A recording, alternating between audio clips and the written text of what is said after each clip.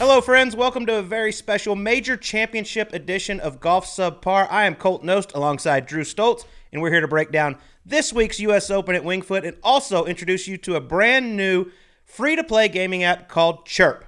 But, Sleaze, we also have a very special guest joining us in studio afterwards. Miss Sophia Popov, the Women's British Open champion, will be here live in studio.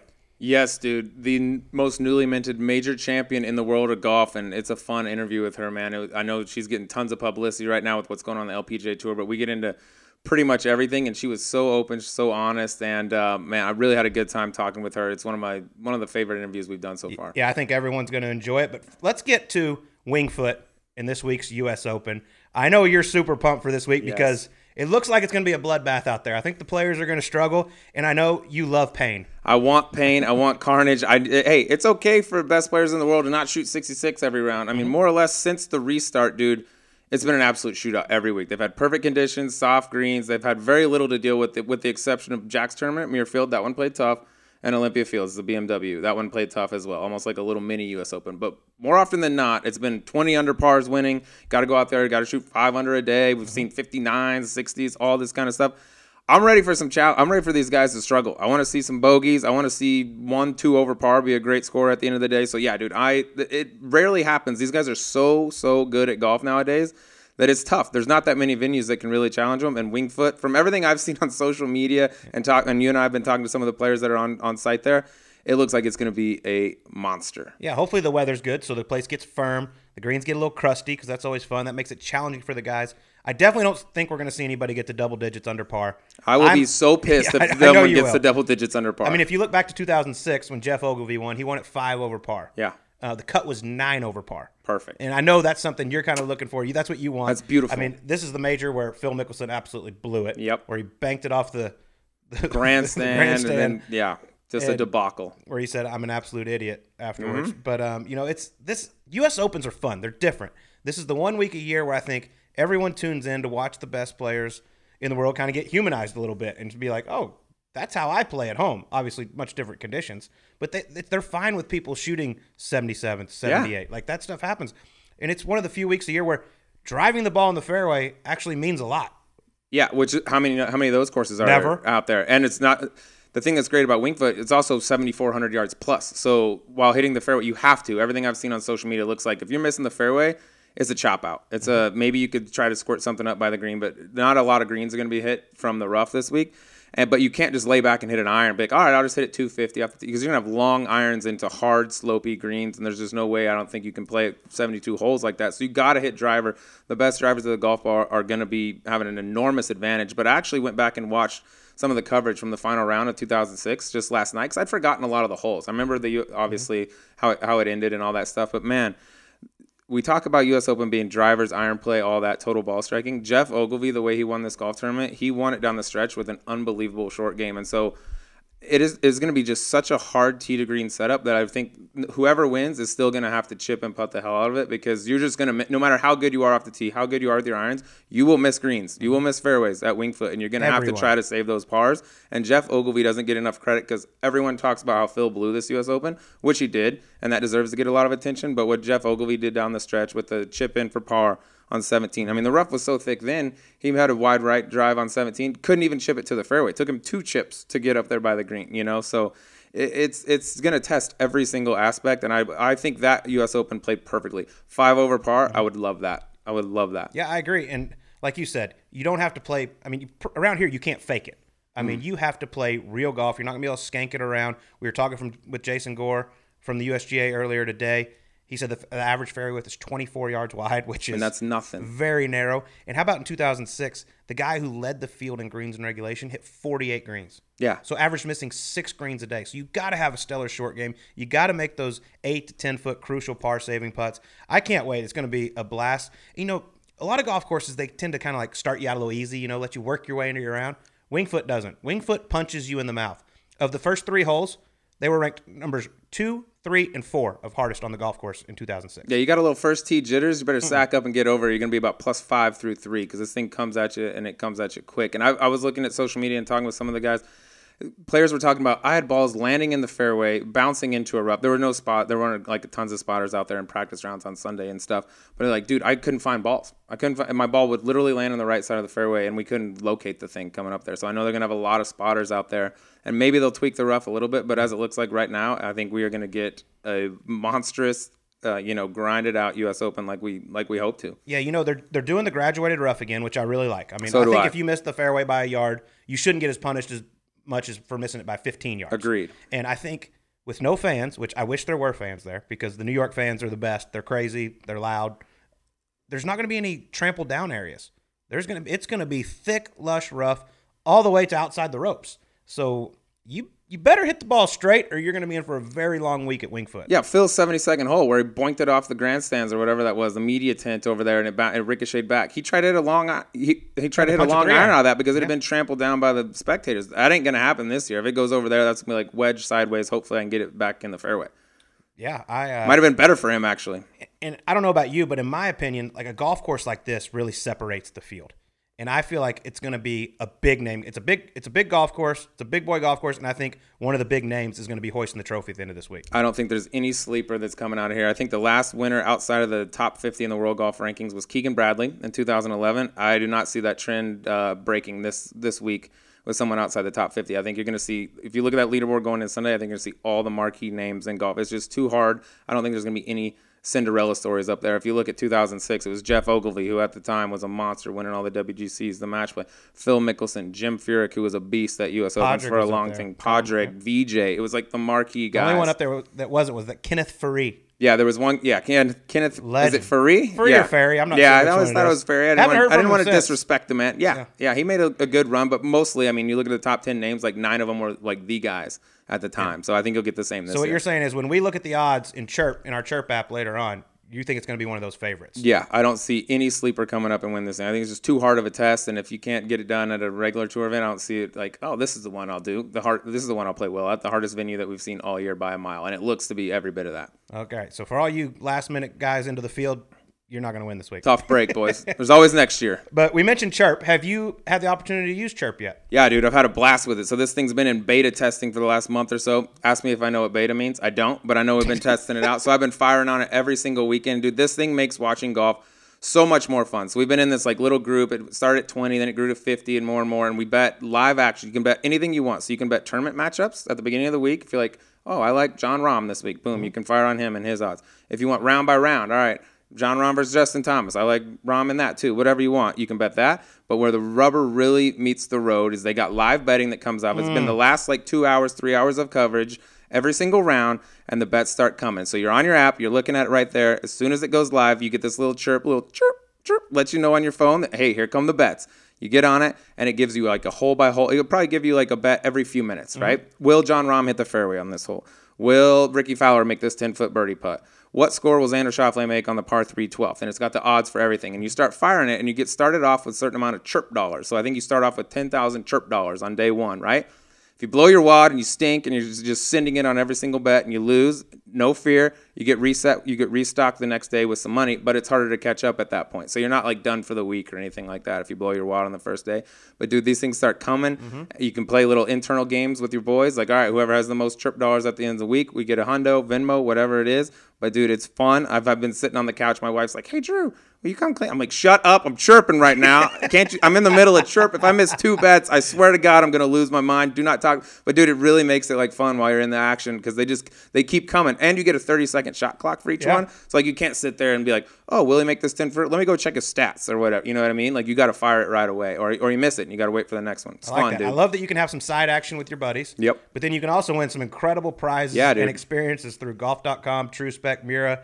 All kinds of cool stuff on there. You're definitely going to want to check this out. It's going to be a lot of fun, especially this week at the U.S. Open, because I know everybody's going to be glued to their TV all week long. It's the best way to watch. And, yeah, these aren't little, like, rinky-dink prizes like, oh, you win a hat. Like, these are legit, like, golf trips, clubs, all kinds of cool stuff. So it's a good time to fire. And you can start your own group. We're going to have our own league here at Golf Subpar League. Yeah. And you can also be in the global as well against, like, everybody that's playing on Chirp. So you can participate in 2 different groups, essentially, the whole time. You could potentially win both if you go have a week out there.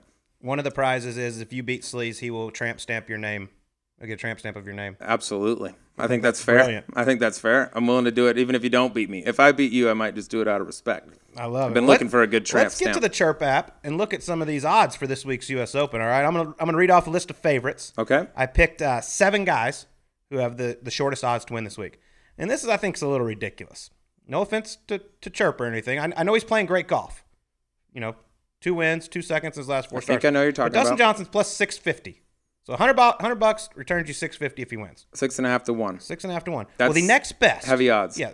In a U.S. Open major championship field, the next best is Jon Rahm at plus 1,100. Almost 2 times. That's a little hard for me to believe. 6.5x doesn't get you a lot of return. And when you get on Chirp, you'll see. I started off betting like $200, $150, and then after a few bets, I was like, "What am I doing, dude? This isn't my money. I'm not betting like I started just saying 3,000, 4,000. So as you get towards the end of the week, you'll see guys just putting $250 on will a guy hit the fairway or not because the money gets bigger and bigger. So I love that. Yeah. All right, some of the other favorites this week: Xander Schauffele plus 1,400, Rory McIlroy plus 1,400, Justin Thomas the same plus 1,400, Bryson DeChambeau. Very interested to see Bryson this week.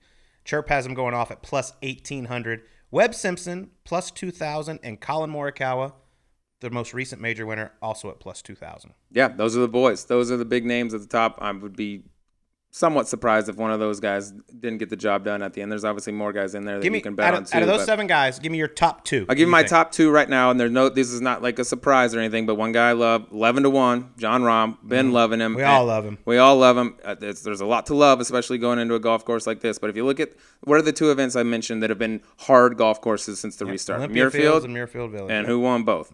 Jon Rahm. I mean, I think his game is suited for all this. You mentioned you're going to have to make 10-footers. You're going to have to make 8-footers. You need a good short game. He's got all of that. You need an incredible short game. He's got all of that, and he's playing really well at the moment right now. So 11 to 1 with Jon Rahm. That's one of the guys I like a lot. Who you got? My number 1 pick this week. This guy's played 3 U.S. Opens, and his worst finish is T6. Yep. Finished T3 last year at the U.S. Open. The guy he's a big-time player, and at some point he's going to raise a big trophy, and I think now's the time for Xander Schauffele. Yeah. I think this place sets up perfect for him. He drives the ball pretty straight, but he's one of those guys. He has no weaknesses. Zero. As our good friend the Seagull, Charlie Hoffman, I mean, he's scared of him. He won't even play him. He won't play him anymore. He won't even play him. So it's hard for me to bet against a guy like that, especially when he's 14 to 1 versus Dustin, who's 6.5 to 1. I really like Xander a lot this week. Another guy, he's got his old caddy coming back on the bag after a little timeout. Jimmy Johnson is back on the bag for Justin Thomas. Arguably the best rough player on the PGA Tour with that upright golf swing, which, like I said, everyone's going to miss fairways. If you hit 50% of your fairways this week, that's a really good driving week. So I look for Justin to be up there as well. I like both of those picks. Xander was the second one that I had on that list too. I mean, you mentioned him. He's just hanging around the hoop so much in these big events. 3rd, 5th, 2nd, all these high finishes. Eventually it's going to tip over. I went back and looked at his stats. Of the 3 U.S. Opens he's played in, which you mentioned, he's finished 5th, 6th, and 3rd.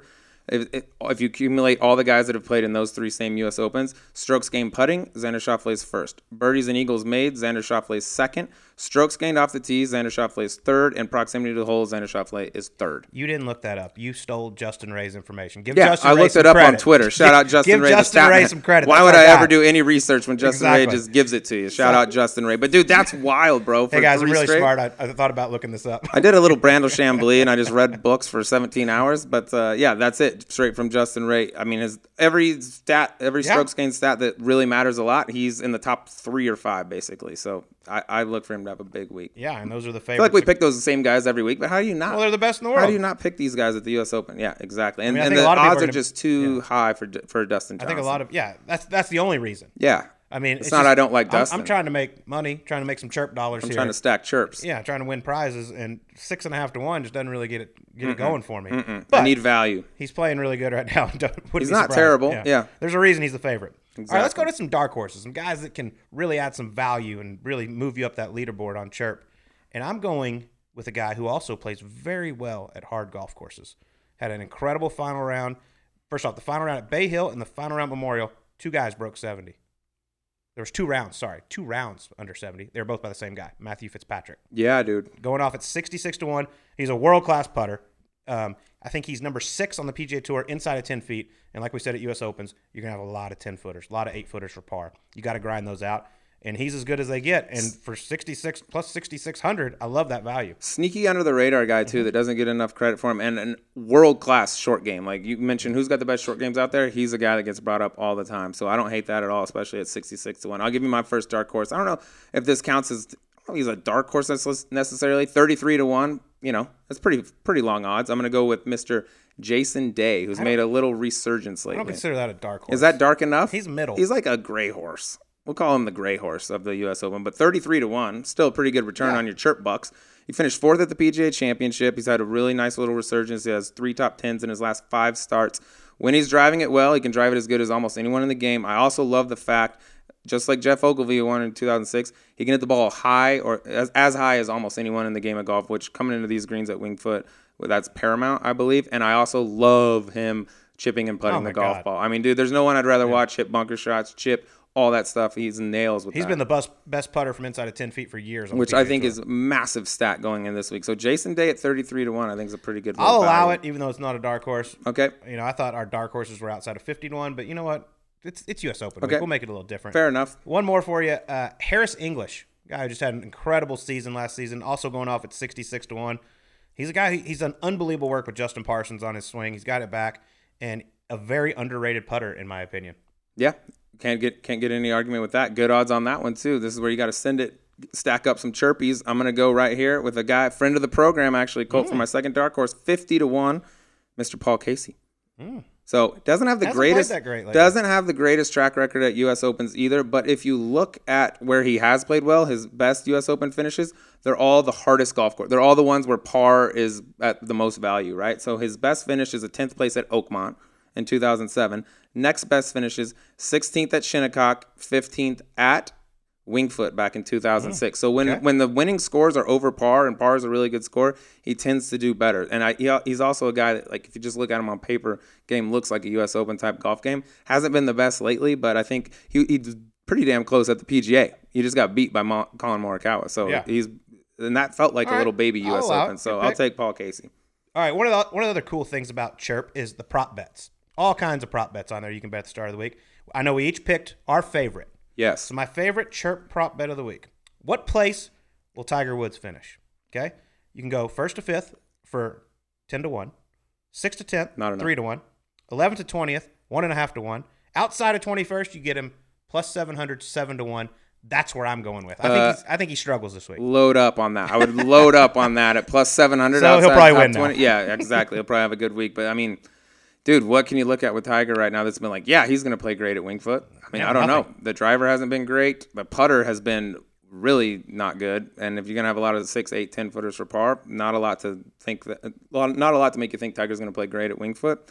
7-1 outside top 21. I will follow you to that one on the well. And I got one here, Colt, that jumped out at me, and I'm going to send it in a massive way. Maybe I might send him a whole lot on this on day one.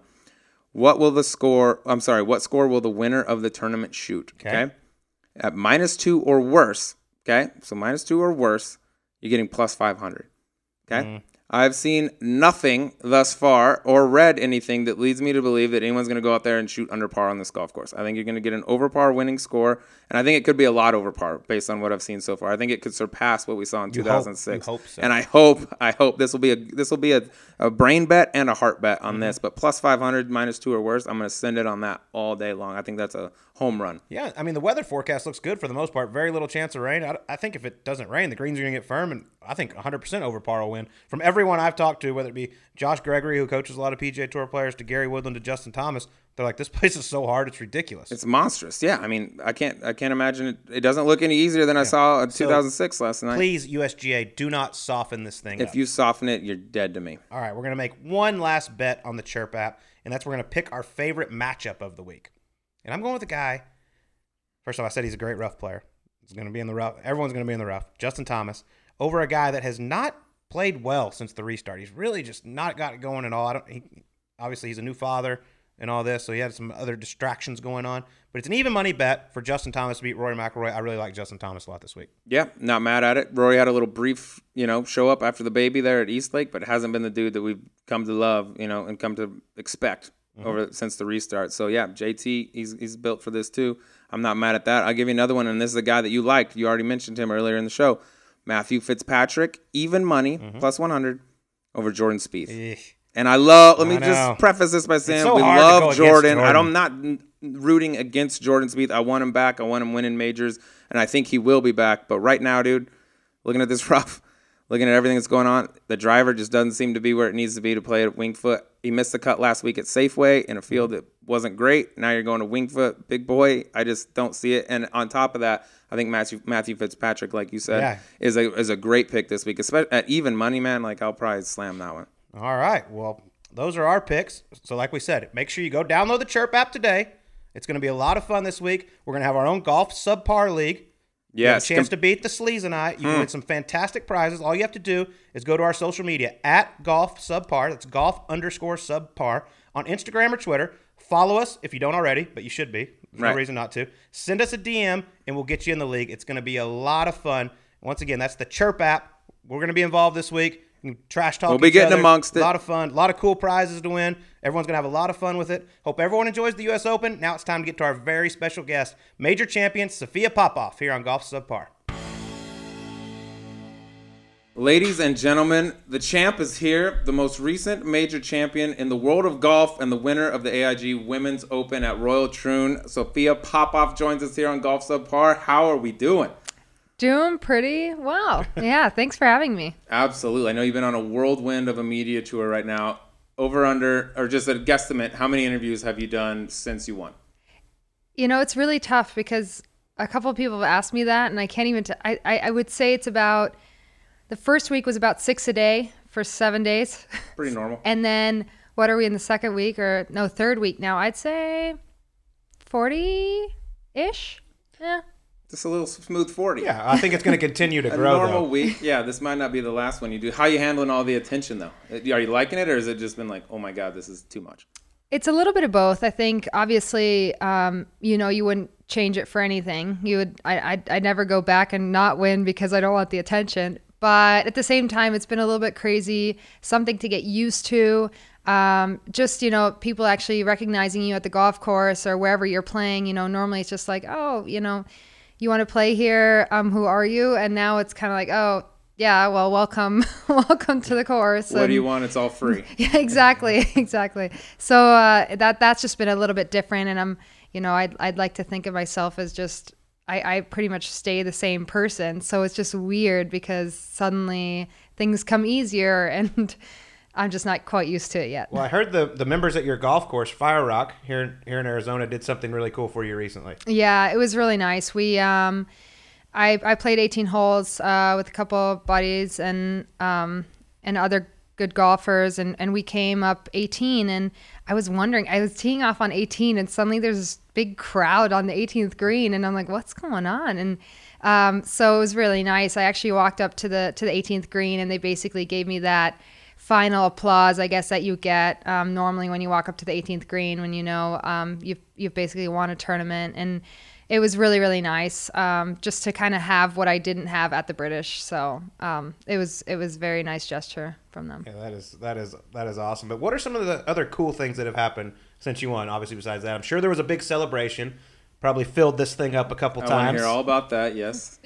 So we may or may not have had a lot of drinks under the trophy from the first night on. And then it's just kind of like whoever you were celebrating, everyone's like, well, can I drink out of it? And I'm like, okay, I guess it's COVID times, but we'll figure it out. So it's just been a lot of just, almost every day kind of having drinks with other friends and celebrating with different people. And honestly, it's been a little bit crazy because I've been so busy. So I haven't even been able to just... This Friday was the first time I actually had a real celebration in the golf club. And before that, it was just kind of like running around and appointments. And it's 9 p.m. and I'm exhausted and tired and I'm jet lagged. And I'm like, see y'all later. I'm like, yeah, but looking at that thing every look day at this beauty right worthwhile. Yeah, 100%. That is so cool. And a life-changing win, no doubt. Absolutely. Has there been anyone that's reached out to you or that you've heard from was like a pinch yourself moment where you're like, oh my God, I can't believe this person's reaching out to me? Well, it's a little bit, I think it came in combination with, a little bit of the controversy around my exemption for the next, I guess, year and a half now instead of 5. And So I've had a lot of players on the European Tour, PGA Tour players, and obviously a lot of the girls on tour have reached out to me either via social media or text message and congratulated me, and we're like, they're all on my side, and if you need any help, we'll back you up. And it's just been really cool because these are the people I watch every weekend, because I love watching golf. So I watch these guys week in, week out, and then they're kind of like messaging me or tweeting at me, and I'm like, this is really cool. Like now they know who I am, which is pretty surreal. Yeah, I saw Tommy Fleetwood and Ian Poulter were two guys that really were in your corner. Yeah. Obviously, like I think most of the world is, because the rule is absolutely ridiculous. We can get into that in a little bit. But that's pretty cool to have two guys like that reach out. Yeah, absolutely. Especially, I think for them, I think the passion also comes from, it's the British Open for us Europeans is probably our biggest major.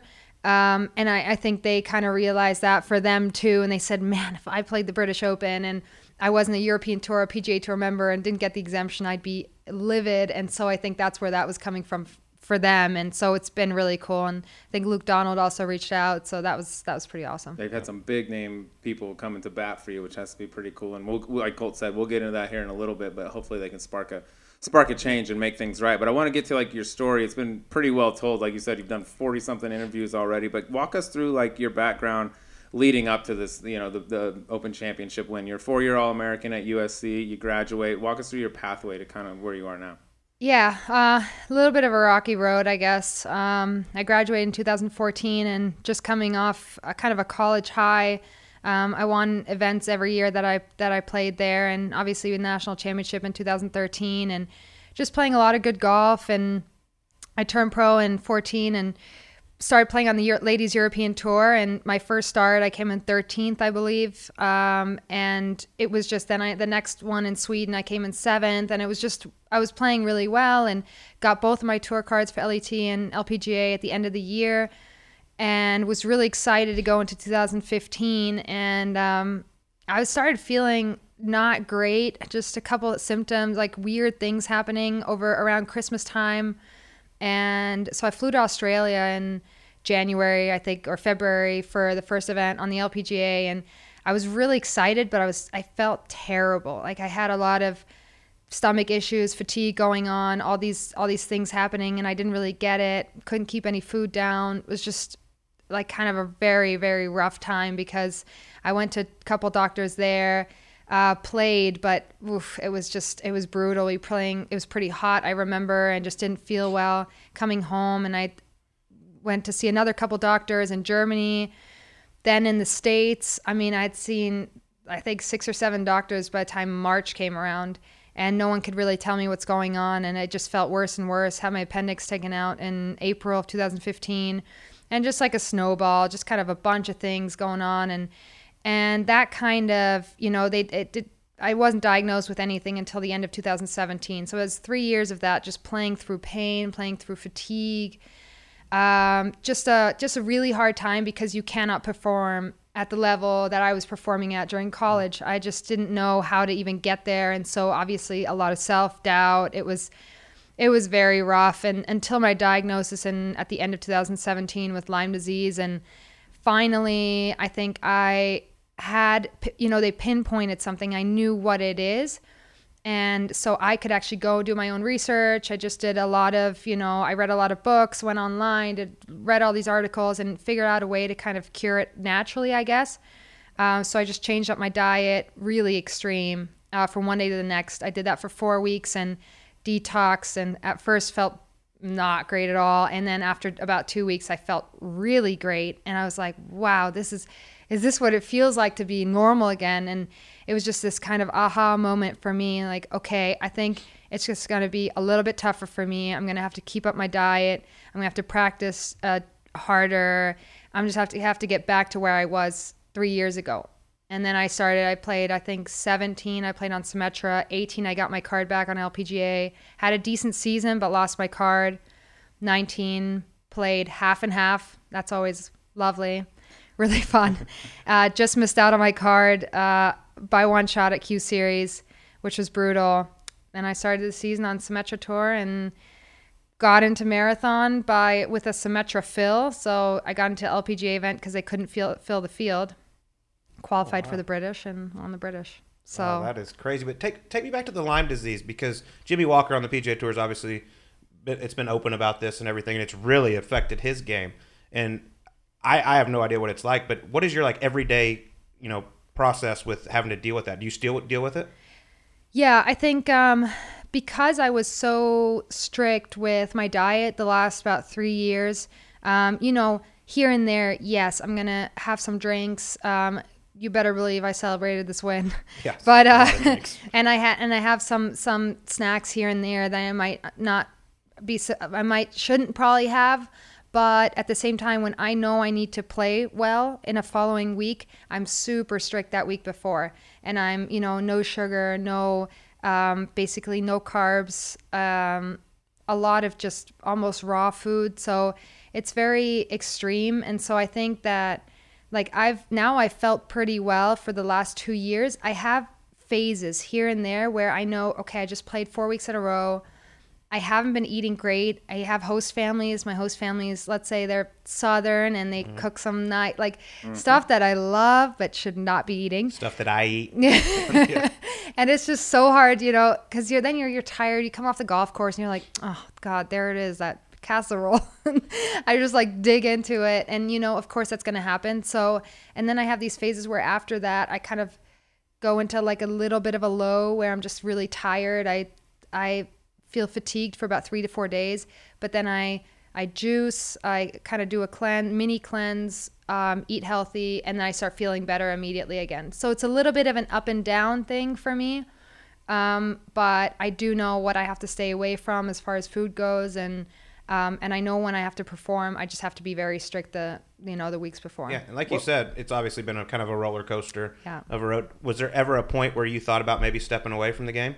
Oh, absolutely. I know that during my speech I said I was going to quit a year ago, but that was not the only time that I thought about quitting. I mean, right before my diagnosis, I hit that kind of, I don't know, it was almost like I hit that limit where I said I can't take anymore, and I don't know, there's no way I'm going to play well in the shape I'm in right now, and it's so frustrating because I know how well I can play.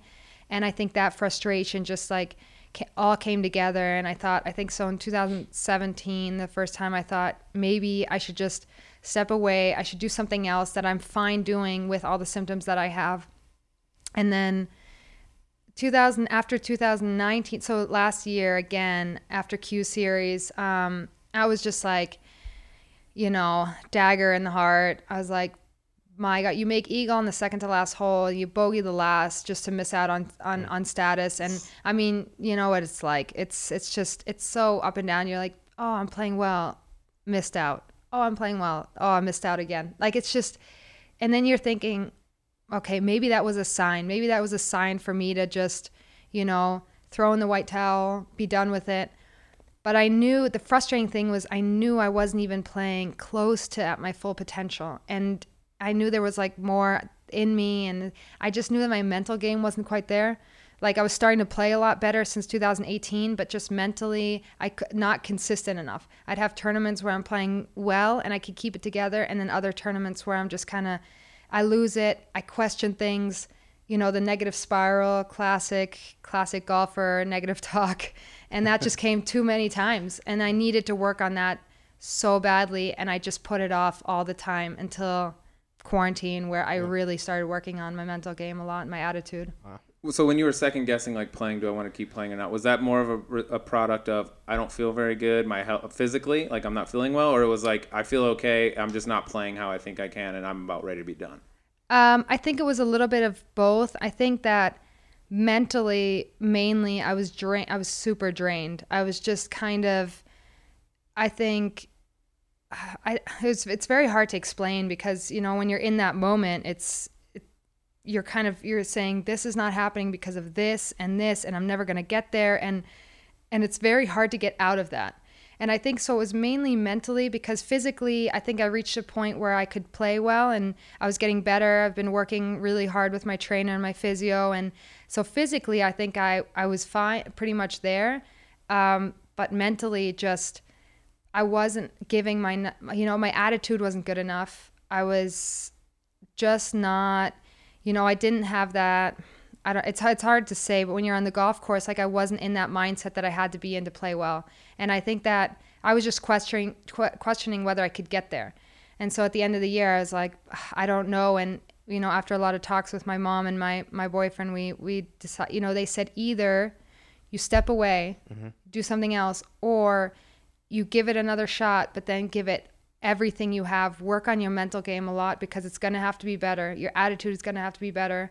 And then that's what I decided to do. And I said, all right, I'm 27 now. I'll give myself a couple more years and just work harder than I did before. What were you thinking about doing if you did step away from golf? Do you have anything in mind? Like, hey, I want to go do this. Yeah, actually, I was a communication major and sports media minor at SC, and I really wanted to get into broadcast. So my dream is to go into sports broadcast. And something along the lines of what y'all are doing. It's still Colt's job. Listen, do not take our job. Dude, you're lucky as double alive, bro. If she could quit, you'd be out of a gig. We have nothing going for us other than this. Yeah, we right need now. this. Please, Come God, on. keep winning tournaments. I'd have a hard time being as funny. Just like, So do we. No, actually, no. Y'all are pretty funny. We try. Exactly. That's great. But let's get into that golf.com article that came out that kind of detailed about you not getting the 5-year exemption, not getting into the ANA, stuff like that. When you won, did you know that like you weren't going to get the 5-year exemption because you weren't technically an LPGA member, or was that kind of shocking news to you? It was a little shocking news because actually I had gotten the info right after my win. I think after my first interview that I did, the LPGA came to me and said, good news, you have a 5-year exemption on tour. Bad news, you won't get into ANA. And so I said, okay, I knew about ANA because the field is frozen as of March. That's one thing. And then, but I was like, honestly, great. I get a couple weeks off and then I have my 5-year exemption. Awesome. A couple days later, I heard about, not actually directly at first, that I heard about not getting the 5-year exemption. So I think that's what shocked me a little bit because it came through other channels that I found out about it. And so I think it was a little bit, it was very hard because at that time I was still trying to celebrate my win. And then I hear about this and then I'm going, well, I understand the rule fully and I'm very aware of, why the decision is made. But it's just tough to have to hear one thing first and then the other thing. Yeah. If you immediately hear it, that's one thing. And you can say, all right, I knew right off the bat, Sunday night, before I even started celebrating, it was just going to be a 1.5-year exemption. And so I think that was the tough thing for me. And then also, it's hard to grind it out on LPGA for 4 years and then Symetra for a year. So in the last 5 years, I had LPGA status, 4 of them. Or 5 out of the last 6 years, I believe. And then to basically not get the exemption because the rule says I'm coming out of nowhere, basically. Mm-hmm. I'm not an LPGA member. And that kind of hurt. You're in a major championship. Like, this rule makes no sense to me, but you're not the first person this has happened to. I mean, this happened last year. But I just don't understand, how you can win this. You're going to play great golf. We know that. But say something crazy happened and you did lose your card. Mm-hmm. You're exempt into the majors for the next 5 years, but you don't have an LPGA card. Yeah, you can play our biggest events in the world. You just can't play the other ones. Yeah. How does that pencil? And I know. I mean, in the way things are going in the world, things are crazy. I just don't understand how they can't just make an exception to the rule or rewrite the rule. Especially with all the support that you're getting from everyone else. These aren't just random Twitter guys chiming in. These are the world's best golfers all coming to your side and being like, this is wrong. Yeah, I think that for me, I guess I'm in a little bit of a tough position. I've always had a very good relationship with everyone at the LPGA and our commissioner. And I think that, I understand where they're coming from and that this is a rule and you can't change it midway through the season. But, I think there's definitely at least room for negotiations for the future. I think that this is in the future a rule that should be changed just because the men's side doesn't have it. It's just our women's side that has it. And it's the Symetra Tour is a developmental tour of the LPGA. Mm-hmm. So it doesn't, to me, it doesn't make a lot of sense. But at the same time, of course, I love all the backing that I'm getting on social media, and you know, they're basically speaking for me because for me, it's just a tough position, I guess, to be in with, you know, I always say too that, like you said, good golf is going to take care of itself, or take care of the rest for me, but it's going to be, you know, I guess in the back of your head, it's something that I don't want to play with. Like, I'm not going to approach the next couple tournaments differently, knowing I only have a 1.5 year exemption. I'm going to say, I just want to go out there and play well. That's what I do every tournament. But at the same time, I mean, it is 5 year it's nice job having security. That. It's nice having like, I got safety net. And I saw the commissioner just recently came out and made a statement like, hey, we understand this may not be the best rule. There's a chance I may readdress this at the end of the season. Is that something at the end of the season, could he retroactively go back and be like, hey, we think this rule stinks, Sophia's going to get a 5 year exemption now? Or is it like from this point forward, everyone else that does this gets the 5 year exemption? Or do you know? I don't know.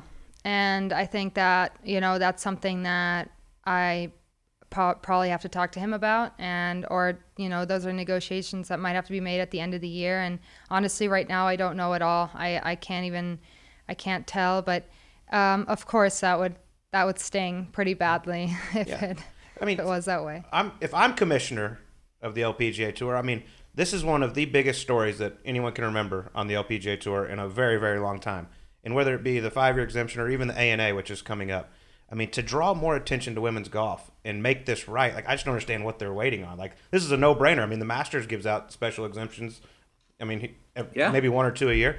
We just had our major champion, Sophia Popov, win. We're going to put her in our field. Like, does that not make total sense? She just won one of the preeminent events on our tour. Yeah, you would think. You also did make a lot of real money. Maybe you could slide someone a little something under the table. I think there's and be some like, grease available here. I need You this want us to reach out? We know some people. They got baseball. We have bats. greased our ways through a lot of some, things. Some influential people. I think you guys would be a lot more smooth in doing so, as opposed to me. I would be like, yeah, I'm not sure how smoothly that negotiation would be if I just like handed over a little bit of money under the table. How much is it going to take to make this right? That's the question I want to ask. Well, speaking of that, though, the big winner's check, have you treated yourself to anything yet? Yes. Oh, good. Can you share? Just yesterday. Oh, there we go. Because as of recently, I haven't actually been able to, you know, everyone asked me that question. I said, honestly, I haven't even thought about it. I'm kind of more of this, I'm going to save the money kind of person. But I actually got myself a TrackMan, and I'm really excited about that. And, you know, that's one thing that I've really wanted and just honestly couldn't afford. You're winning majors without TrackMan. Think what you're going to do now. You're way smarter than us. We would have blown it on something stupid. No, it would be shiny and it would have diamonds. You can buy something to help your career out, or you can just waste it on something that does nothing. Something with 4 wheels or tells time. That's what I'm looking for when I get a check like that. But can we go to I want to go to the Open Championship, right? You get in, you finish top 10 the week prior. You get in, you got in that field because of COVID restrictions. So you get in there, you top 10. Now you're going to the Women's Open. Realistically, every golfer goes into a tournament saying, I want to win, right? That's what everyone's going to tell you. But realistically, going into that week, what were your expectations? Were you like, did you expect to win, or were you kind of just like, man, I didn't even expect to be here this week? You know, it was, I had a really great mindset going into the tournament because actually the week before I had played in Phoenix, I'd played a Symetra event. So I had one more week in between the actual qualifying for the British. And I said, there's a Symetra event the week before at Longbow here in the Phoenix area. And so I said, I want to play that because technically the Symetra Tour money list was, you know, what I was trying to do well on to get my card back at the end of the year. And so I said, I don't really want to miss out on it. It's kind of a home game, you know, a little bit. And so I played there, and I didn't get to Glasgow until Tuesday morning. So we got there, I remember Wednesday is the first time I could actually go on the course because I hadn't gotten my test results back yet. And I'm on the course on Wednesday, and of course the conditions are like really nice, the way they were definitely not going to be the next couple of days. And it was just really pretty. Like the course was nice, was setting up well. I was hitting it very well. Couldn't feel the jet lag quite as much as I thought I would. And I think just from that moment on, I just felt very comfortable. I said, you know, I know my golf game's in a good spot. The conditions are going to be brutal. So it's all about shot making. It's going to be interesting because you can be very creative. I think our mindset the whole time was more about having fun than any expectations. So I went in thinking, honestly, if I can make the cut, awesome. I'm going to make some money. Great. But I think it was all about just going out there and having a good time. Is there a shot, maybe the final round or maybe throughout the week, that really sticks out to you when you think back about it? Probably my drive off the deck on Saturday. Yeah. It was kind of a turning point for me because there were definitely shots actually on Thursday, Friday, like really, really good shots that I hit with the wind blowing as hard as it was. Very hard to kind of just, I guess, memorize all of them because it was just such a grind. It was kind of like you were on number 1 and you were looking at the people coming down 18 going, oh my God, I want to be there right now. Like it was like that. I remember a couple of friends of mine coming down 18 and I go, man, I just want to switch with you guys right now. I've got 40-mile-an-hour winds right now, and which they had too. But I was like, I need to do this all right now. And so it's just it was such a grind that you can't even remember. I just remember making a lot of really good up and downs, having to, missing a couple fairways, having to make it up and down from 70, 80 yards a couple times. But then obviously Saturday was kind of the turning point for me because I was a little bit nervous. I was leading or second maybe at that point, and our goal was to play very aggressively. And so that drive off the deck to me was kind of the sign of, I'm just going to go for it. And this is my time now. And when that worked out and I made eagle, it was kind of like, okay, this could be my week because things are just going my way. Yeah, that was incredible. That might be the answer to this question, but at what point, that might have been it right there, where you show up, you're like, I just like to make the cut, make some money. That'd be great. It's great to be here. At what point were you like, holy shit, I might win this thing? It's very tough to say because I think there were a couple different moments. But after I actually finished my second round and won over on the second day to finish even total for the 2 days was a really good score. That second day, the conditions were even tougher than the first day. And I was so happy. I made a long clutch par putt on 15. And then I made a birdie putt on 18 to be even after 2 days. And I think at that moment, I thought, the conditions are so hard and I've got myself quite a bit of buffer as far as just other scores. I mean, the cut was at 9 over and I thought, if you can get through the first 2 days at even par, you're in a really good spot. And I think, yes, then that hole with the driver off the deck, making eagle, those were all kind of for me, times during the round where I don't know if I clearly pictured myself like holding the trophy, but it was like where I thought this could definitely be my week. And I was just excited to kind of keep playing. That's awesome. Yeah. So I watched the final round, and we all know that in major championships or in even regular tournament golf, you have to have some good breaks go your way to win. And I remember the bounce. I don't know if I'm sure you've watched the coverage, but the bounce you got on 15 off the tee. I mean, you had a several shot lead, but you never know out in open championship golf. For that ball to bounce to the left of those bunkers, and then you turn it into a birdie, I thought that was the moment that's like, okay, she's got this thing. That was absolutely for me exactly the point. I mean, on 11, I made a 7-8 footer for par, and I think that was probably one of the most clutch shots I had made or putts all day. But then on 15, I remember we were on the tee box, and normally I'm the kind of person who stands there and goes, and like I'll talk to my caddy and be like, "That's in the bunker, right?" And then I'm like expecting my caddy to just say something like, maybe, not sure. And normally I'll just say that again and again. I'm sure it's in the bunker. It's probably on the edge of the bunker. I'm probably actually totally. And I just decided after that tee shot, I said, "Don't say anything. And don't say anything to Max, poor guy. Like don't get annoyed about it to him about how it might be at the edge of the bunker, and just kind of see where it is." And it was interesting because we were like halfway up the fairway, and our and the walking commentator, he like gave me a thumbs up from a little bit further away, and I could kind of tell. I thought, okay. Yeah. I think I'm fine. I mean, at least my lie in the bunker is fine. And then I got up there and I go, oh my God, it's left of the bunker. And I could see the ball, so I knew it wasn't sitting down. And at that moment, I knew, I thought, this has to be my week. That is, yeah. And it was. For sure, it was. But take us through the walk up 18, because normally that's an unbelievable scene with the crowds and everything going crazy there. But you really held it together. And then all of a sudden, before you had your little tap in to win, the motion started coming out. How were you able to? First off, how'd you hold it together that long? I'd have been crying on the 18th tee. We're crying on 12. I might win. Yeah. There's a chance I'd win. I'm losing it. Yeah, I think that at every moment during the round, I was just trying to keep doing what I'm doing. I just said, one shot at a time. Don't ever get ahead of yourself because it's British Open golf. At any moment, things can go sideways. But I didn't think that in my head. In my head, it was just like only positive thoughts. Only okay, on to the next.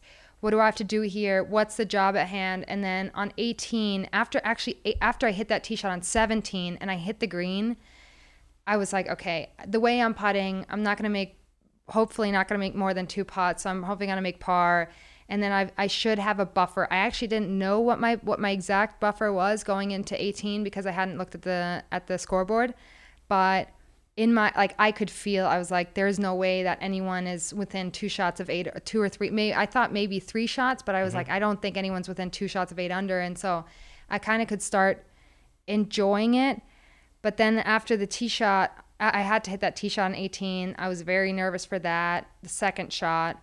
And I was like it was almost like, oh my God, I just want to let it all out now. Like, I know it's happening. I just want to enjoy this. And then that second to last putt that I hit, okay, I said, I can just completely break down now because no matter what, I'm still going to make that last little putt. Like, I can be crying, I can just be bawling and I'll still make that putt. So at that moment I knew you can let go.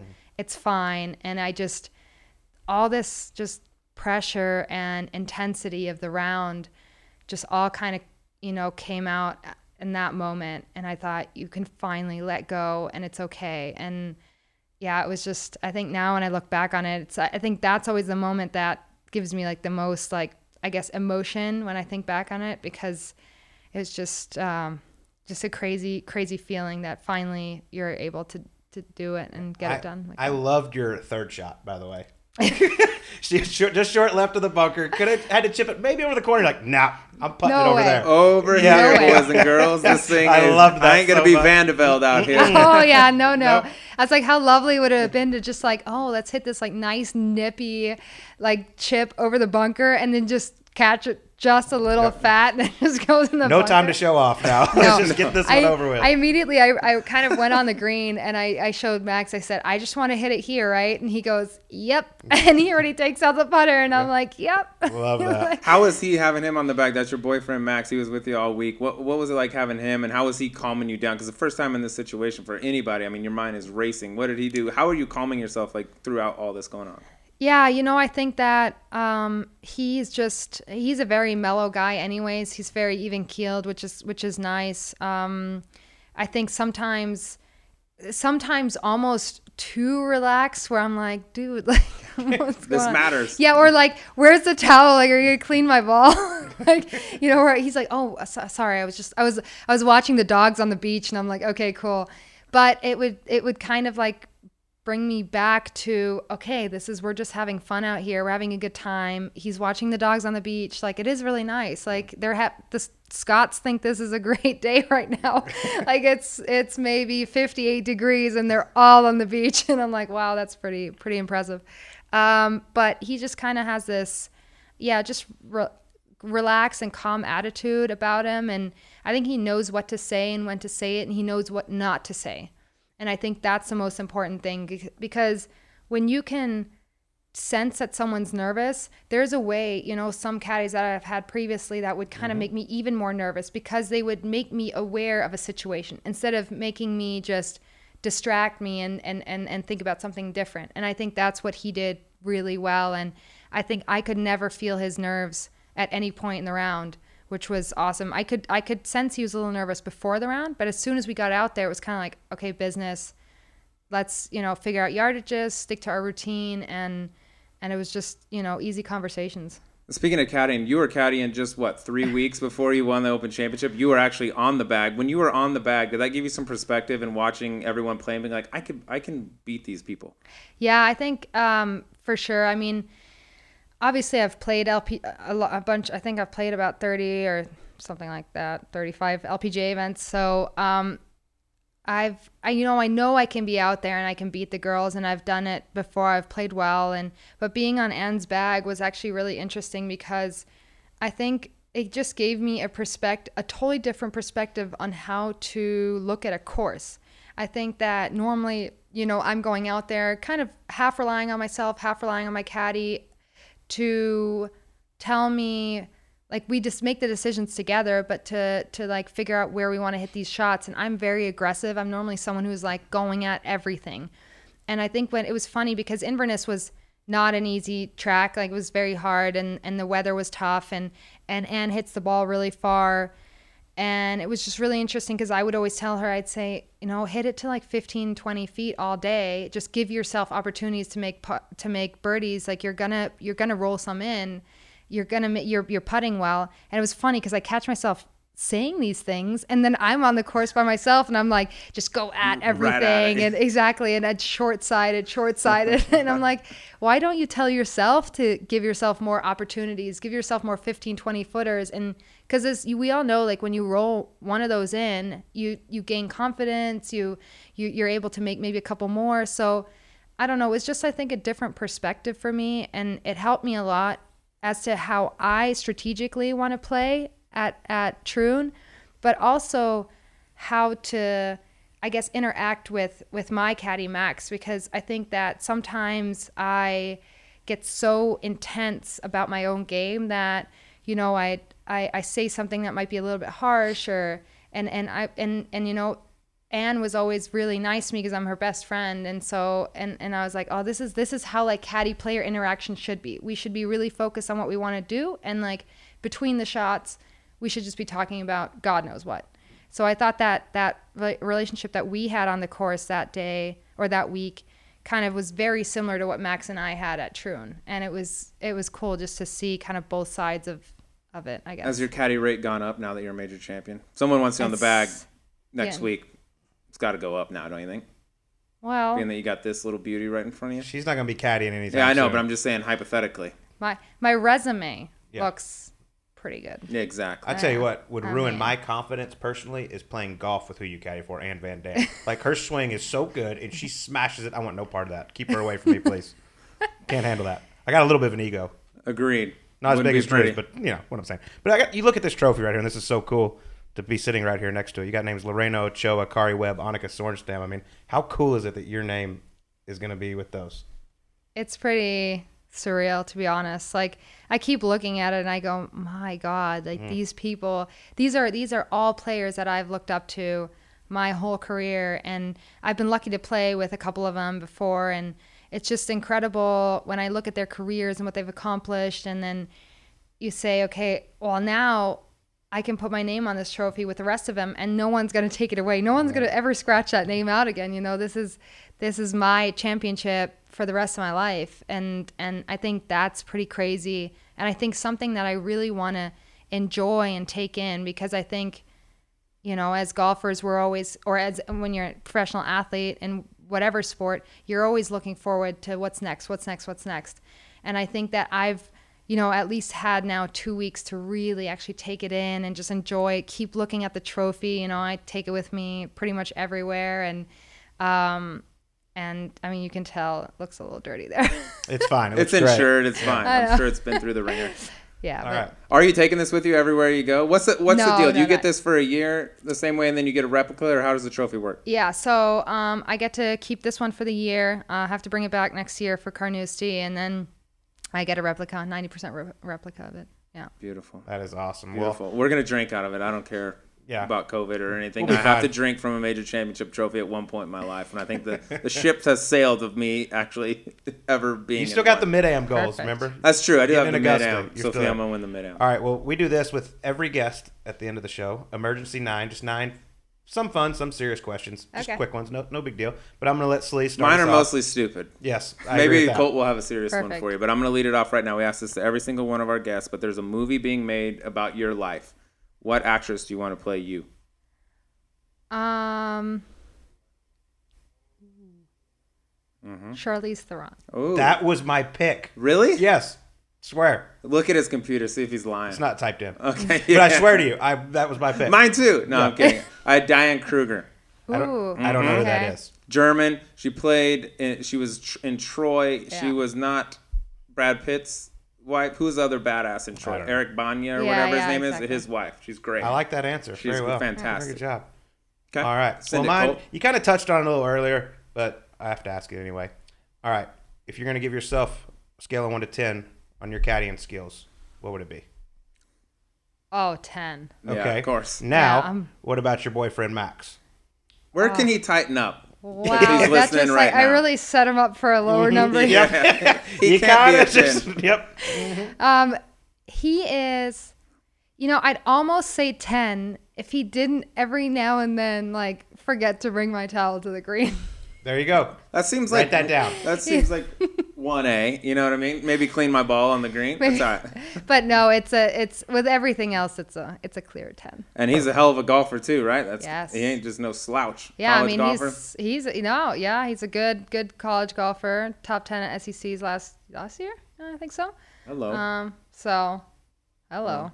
Yeah. I mean, hopefully he continues playing. I don't want to jump the gun, but if you guys ever procreate, it could be a little phenom in our works. You know what I mean? Right now, no pressure, Max. I know you're sitting right here, but just think, in 18 years, you could have a nice little pension, setting up. All right, here we go. Right now, growing up, who was the bigger heartthrob in Germany, Martin Keimer or David Hasselhoff? It's got to be. Don't worry, it's gonna get worse. It's got to be close, dude. I mean, the Hoff. David. Is he a heartthrob over there? What's his deal? I don't know. I would honestly think if you're a young golfer, like growing up, Martin kind of is. But if you watch Baywatch and I did when I was younger, it was like you don't. I loved him. Yeah. Watched every show for the Hoff. Exactly. Like I feel like almost Martin's like too close in age for me. Right. He's not that far off. He's not that far. So when I was like younger and I would I would watch Baywatch, I'd be like, so not Bernard Longer. He's third. Sorry, Bernard, but what does Martin? What does Martin put on his arms? They're so shiny, dude. He's like Vaseline sunscreen. Yeah, I'm not sure, but he glistens. All right, this one's kind of more serious though. Several women in the past several years have played a couple PGA Tour events. How do you feel about females playing on the PGA Tour, and do you think we'll see more of it in the future? This is actually tough. This is a tough question. I think I think it's good for women's golf, but only with certain players. I think it's tough because I even talked to Ann about this because Ann bombs it. When I love to joke about this, but she hits it as far in meters as I do in yards, which is great. But she just she hits it far, and even she said, I don't think I would want to tee it up with the guys because it's still a different game, and it's not what we're trying to do here. It's not, you don't have you don't have tennis players suddenly starting to play against guys because as incredible as Serena and all the tennis players are, it's still going to be a really tough match against the guys. And that's the same for us. And realistically, yes, there are a lot of girls out there that could probably make a cut, especially the bombers out there. And I think Brittany Lincecum, for example, did a great job at the Barbasol, and I think she made an eagle. I'm not sure if she made the cut, but she made an eagle out there, which I thought was pretty cool. But so it could be good advertising, but at the same time, it's tough because those are not the people we're competing against. I mean, the girls should be, or the women should be competing against each other, and the men are. It's still, that doesn't take away from our talent and how well we play just because we don't hit it 320 yards. So I think that I don't know. It's very hard if you ask me. I like to watch it if the girls are playing, and if I had the opportunity, cool, why not? Just for fun, I would do it. But I wouldn't want it to be like in the future have what I would way rather see are mixed events as far as having us play at the same venues, maybe alternate groups, kind of a little bit like the Vic Open where you've got the girls and the guys playing together. Stuff like that I think would help us grow the game, and I think would be way more beneficial in the future than actually playing in a men's field. That's fair. And the pressure, I was at Colonial when Annika played there, and I was on the first tee. It was the 10th tee when she teed off, and she hit that 5-wood or 3-wood or whatever it was, and she did this fake kind of like collapse to her knees. Like, oh my God, the pressure and the eyeballs that were on Annika's is like, I can't even imagine. Like, no guy goes, you know what I mean? Like every eyeball. And if she doesn't play well, they're like, oh, I told you they can't do it. You know what I mean? It's just too much for one person to have to shoulder. It is a lot. It's also a lot on the men too, because you don't want to be the guy that gets beat by any of them. You know what I'm saying? Like I played the Colorado Open a couple months ago, and Jennifer Kupcho played. And I was looking at one name the whole week. Yes, we had a little wager on that. I gotta make sure. I don't have to win, but if I get beat, he's gonna kill me. He's gonna wear me out. Iffy for a minute there. She got a little close for a second. I've never rooted harder for anyone. I was like, come on, baby, make another tweet. I know. That's the thing. Like when that happens, I'm rooting so hard for the girls because it's pretty awesome. And I think in Colorado at least we're also hitting it a little longer, but then the guys are also hitting it longer. So it's tough, but. I think it's cool and it's fun to watch, but yeah, like I said, it's kind of unnecessary. Annika is the greatest player that we've ever had in the game, and I wouldn't want her, for example, teeing it up with the guys on a consistent basis take away from what she has done and how good of a player she is. If that makes sense. It does. And there's just too much emphasis put on one event. Like I said, if they go out and play terrible, they're like, I told you know what I mean? It's not a fair comparison. Just too much pressure. All right, next question. You might have some insight here. Is Bernhard Langer a golf robot created in a lab? Have you ever seen him bleed? Let's just say that, because I have a theory that this dude's not a human. He's pretty incredible. I think that he, as far as I know or what I've heard, he's very meticulous with all his stuff. He cares a lot about his equipment, so he's on top of all that stuff, and then he's an incredible ball striker, just like machine-like. I think Max has had the opportunity to actually play with Bernhard, and he told me, he said it's so incredible. Like, he obviously doesn't hit it that far, but every 6-iron, every 7-iron he hits is like within 10 feet. He said it was just incredible. He'd go out there and it's like, and then if it wasn't, it was almost like, oh, all right, like hit another ball, that wasn't good enough kind of thing. And he was putting really well. Like, I think when he's putting well, it's just great. It's just really fun to watch. He makes cuts at Augusta, current day, basically, which is crazy. Yeah, he was on the leaderboard not long ago. It's wild. See if you ever see him bleed, because I think he's manufactured. Well, I'm not sure how I'm gonna go about just sneak that. Up to him with a little knife or something. Max, maybe you could do that for us. Just a little pocket knife. Nothing that's gonna hurt him, but just see if he bleeds. Like scratch by and be like, oh my God, I'm so sorry. I just had my pocket knife out. I'm so sorry I stabbed you in the chest. With it. My fault. All right, number 6. I need you to imagine that Max is not here. Okay. Earmuffs. So you took a recruiting trip to USC, and you ended up talking and throwing a football at the very handsome Mark Sanchez, from what I've been told. Is that ultimately why you went to USC? I'd go there. That made it a lot easier to sign. I remember telling my coach literally right after that, I said, I think I know where I'm going. That guy sold me. Yeah, exactly. And then the coach was like, oh, I knew it. Our greatest recruiting tool for the women's golf team was Mark Sanchez. Yep. It was funny because he tweeted at me and he said, oh, I'm glad that I could play a role in you coming to SC. And I was like, oh my God, he just tweeted at me. Awesome. I was like, and Max is literally sitting next to me, and I'm like, oh my God, Mark Sanchez just tweeted at me, and I'm just going wild, and he's like, okay, well, cool, and I said, he's so cute. Don't worry, Max, I hate him too. He can't caddy for shit. He can't caddy for shit either, bro. You're fine. You are solidified. He'll always be known as the butt fumble, not his good looks. Don't worry. I might have committed to UFC if Mark came out and played some toss with me. Yeah, dude, shit. Where do I sign? This place looks pretty great. All right, next question. At your celebration after you won, if you could have 3 people, dead or alive, that you could have at your victory celebration, who would you want to have there? Oh, God. So 1, 2, and then I apart from the 2 and Mark and Max and Mark Mark. Yeah, I mean, those sound like.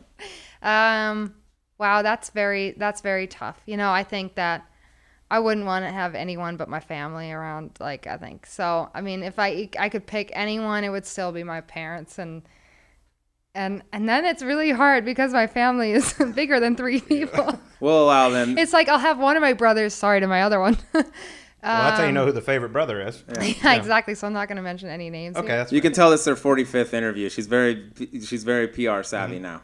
I respect it. Yeah, I have. This is what I have to say. Yeah, no, it's good. I'm kidding. No, it's good. It's hard to. I might okay. have to actually just while we're doing the other questions, actually have to think about that one. All right, you can let that marinate for a little bit. Okay. All right, number 8.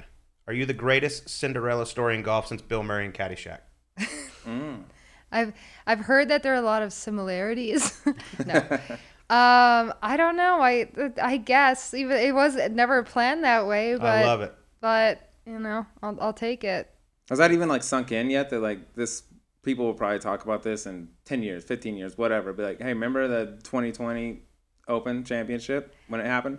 Honestly, don't know. It's crazy because I also think it's just for me it's so memorable, and it's really nice to see that it's memorable for other people and for different reasons, and I was so emotional about it because I'm emotional and all the things that I've gone through, and it's just crazy to see that. Or everyone I've talked to said, oh, I got so emotional when you were on 18, and I'm like, that was not my intention at all. But it was just all my, all this stuff just coming out, everything that happened last 6 years for me, and so I guess that was captivating in a way, and it obviously I love for it to be that way. It's just crazy for me. It's all just natural raw emotion that just came out, That's awesome, yeah. Well, it's well deserved. All right, last question right now because you're German. I'm going to ask this question. Rank the following schnitzels in order from your favorite to your least favorite. Chicken schnitzel, pork schnitzel,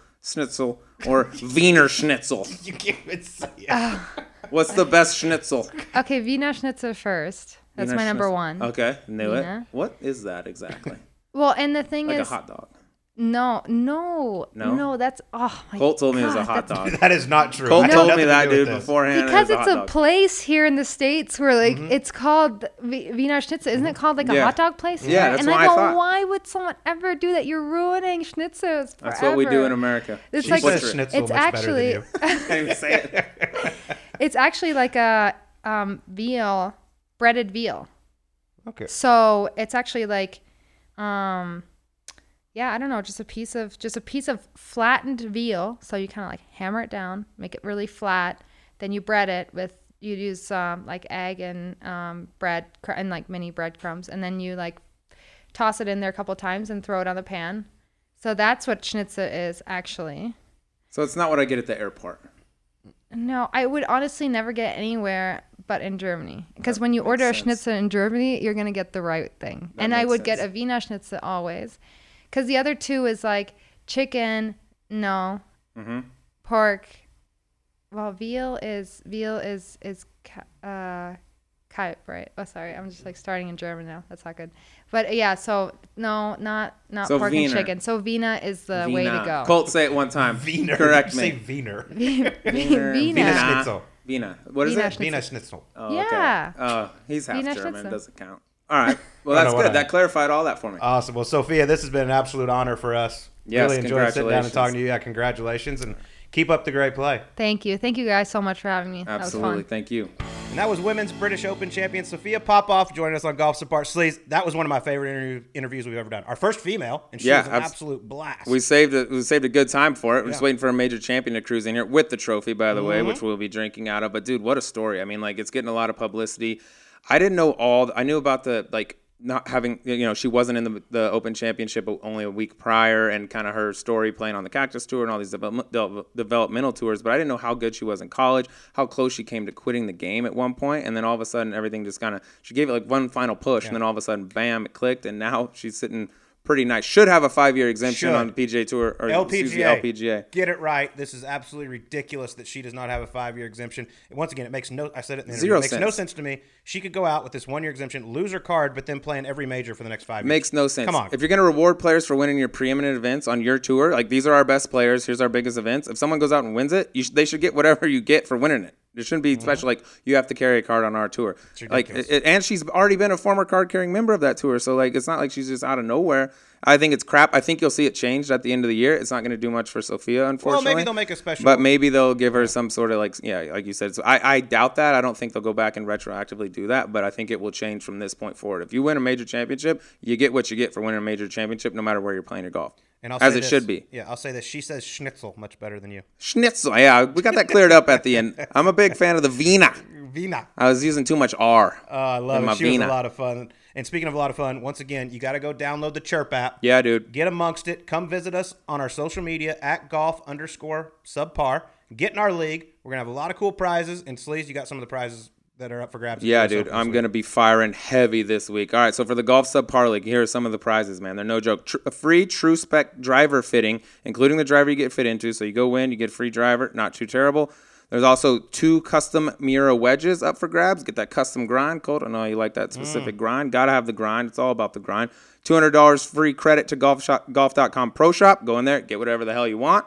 And then in the Global League, which you can participate in both. You can be in Subpar and the Global League. Which you should do both, no matter what. Yeah, absolutely. If you're going to win, might as well win the whole damn thing. All right, so you got 2-night stay for 2 at Cabot Links with a round of golf on all 3 golf courses for each person, which is, if you've never been there, it's an unbelievable place. Some of the best links golf in the world. How about this one, Colt? This might be up your alley. Little foursome at Shadow Creek. Been there. Little place. Not too terrible. If you've never been out there, go grab 3 of your boys. Head on out to Shadow. Not a terrible day. That's on the line, too.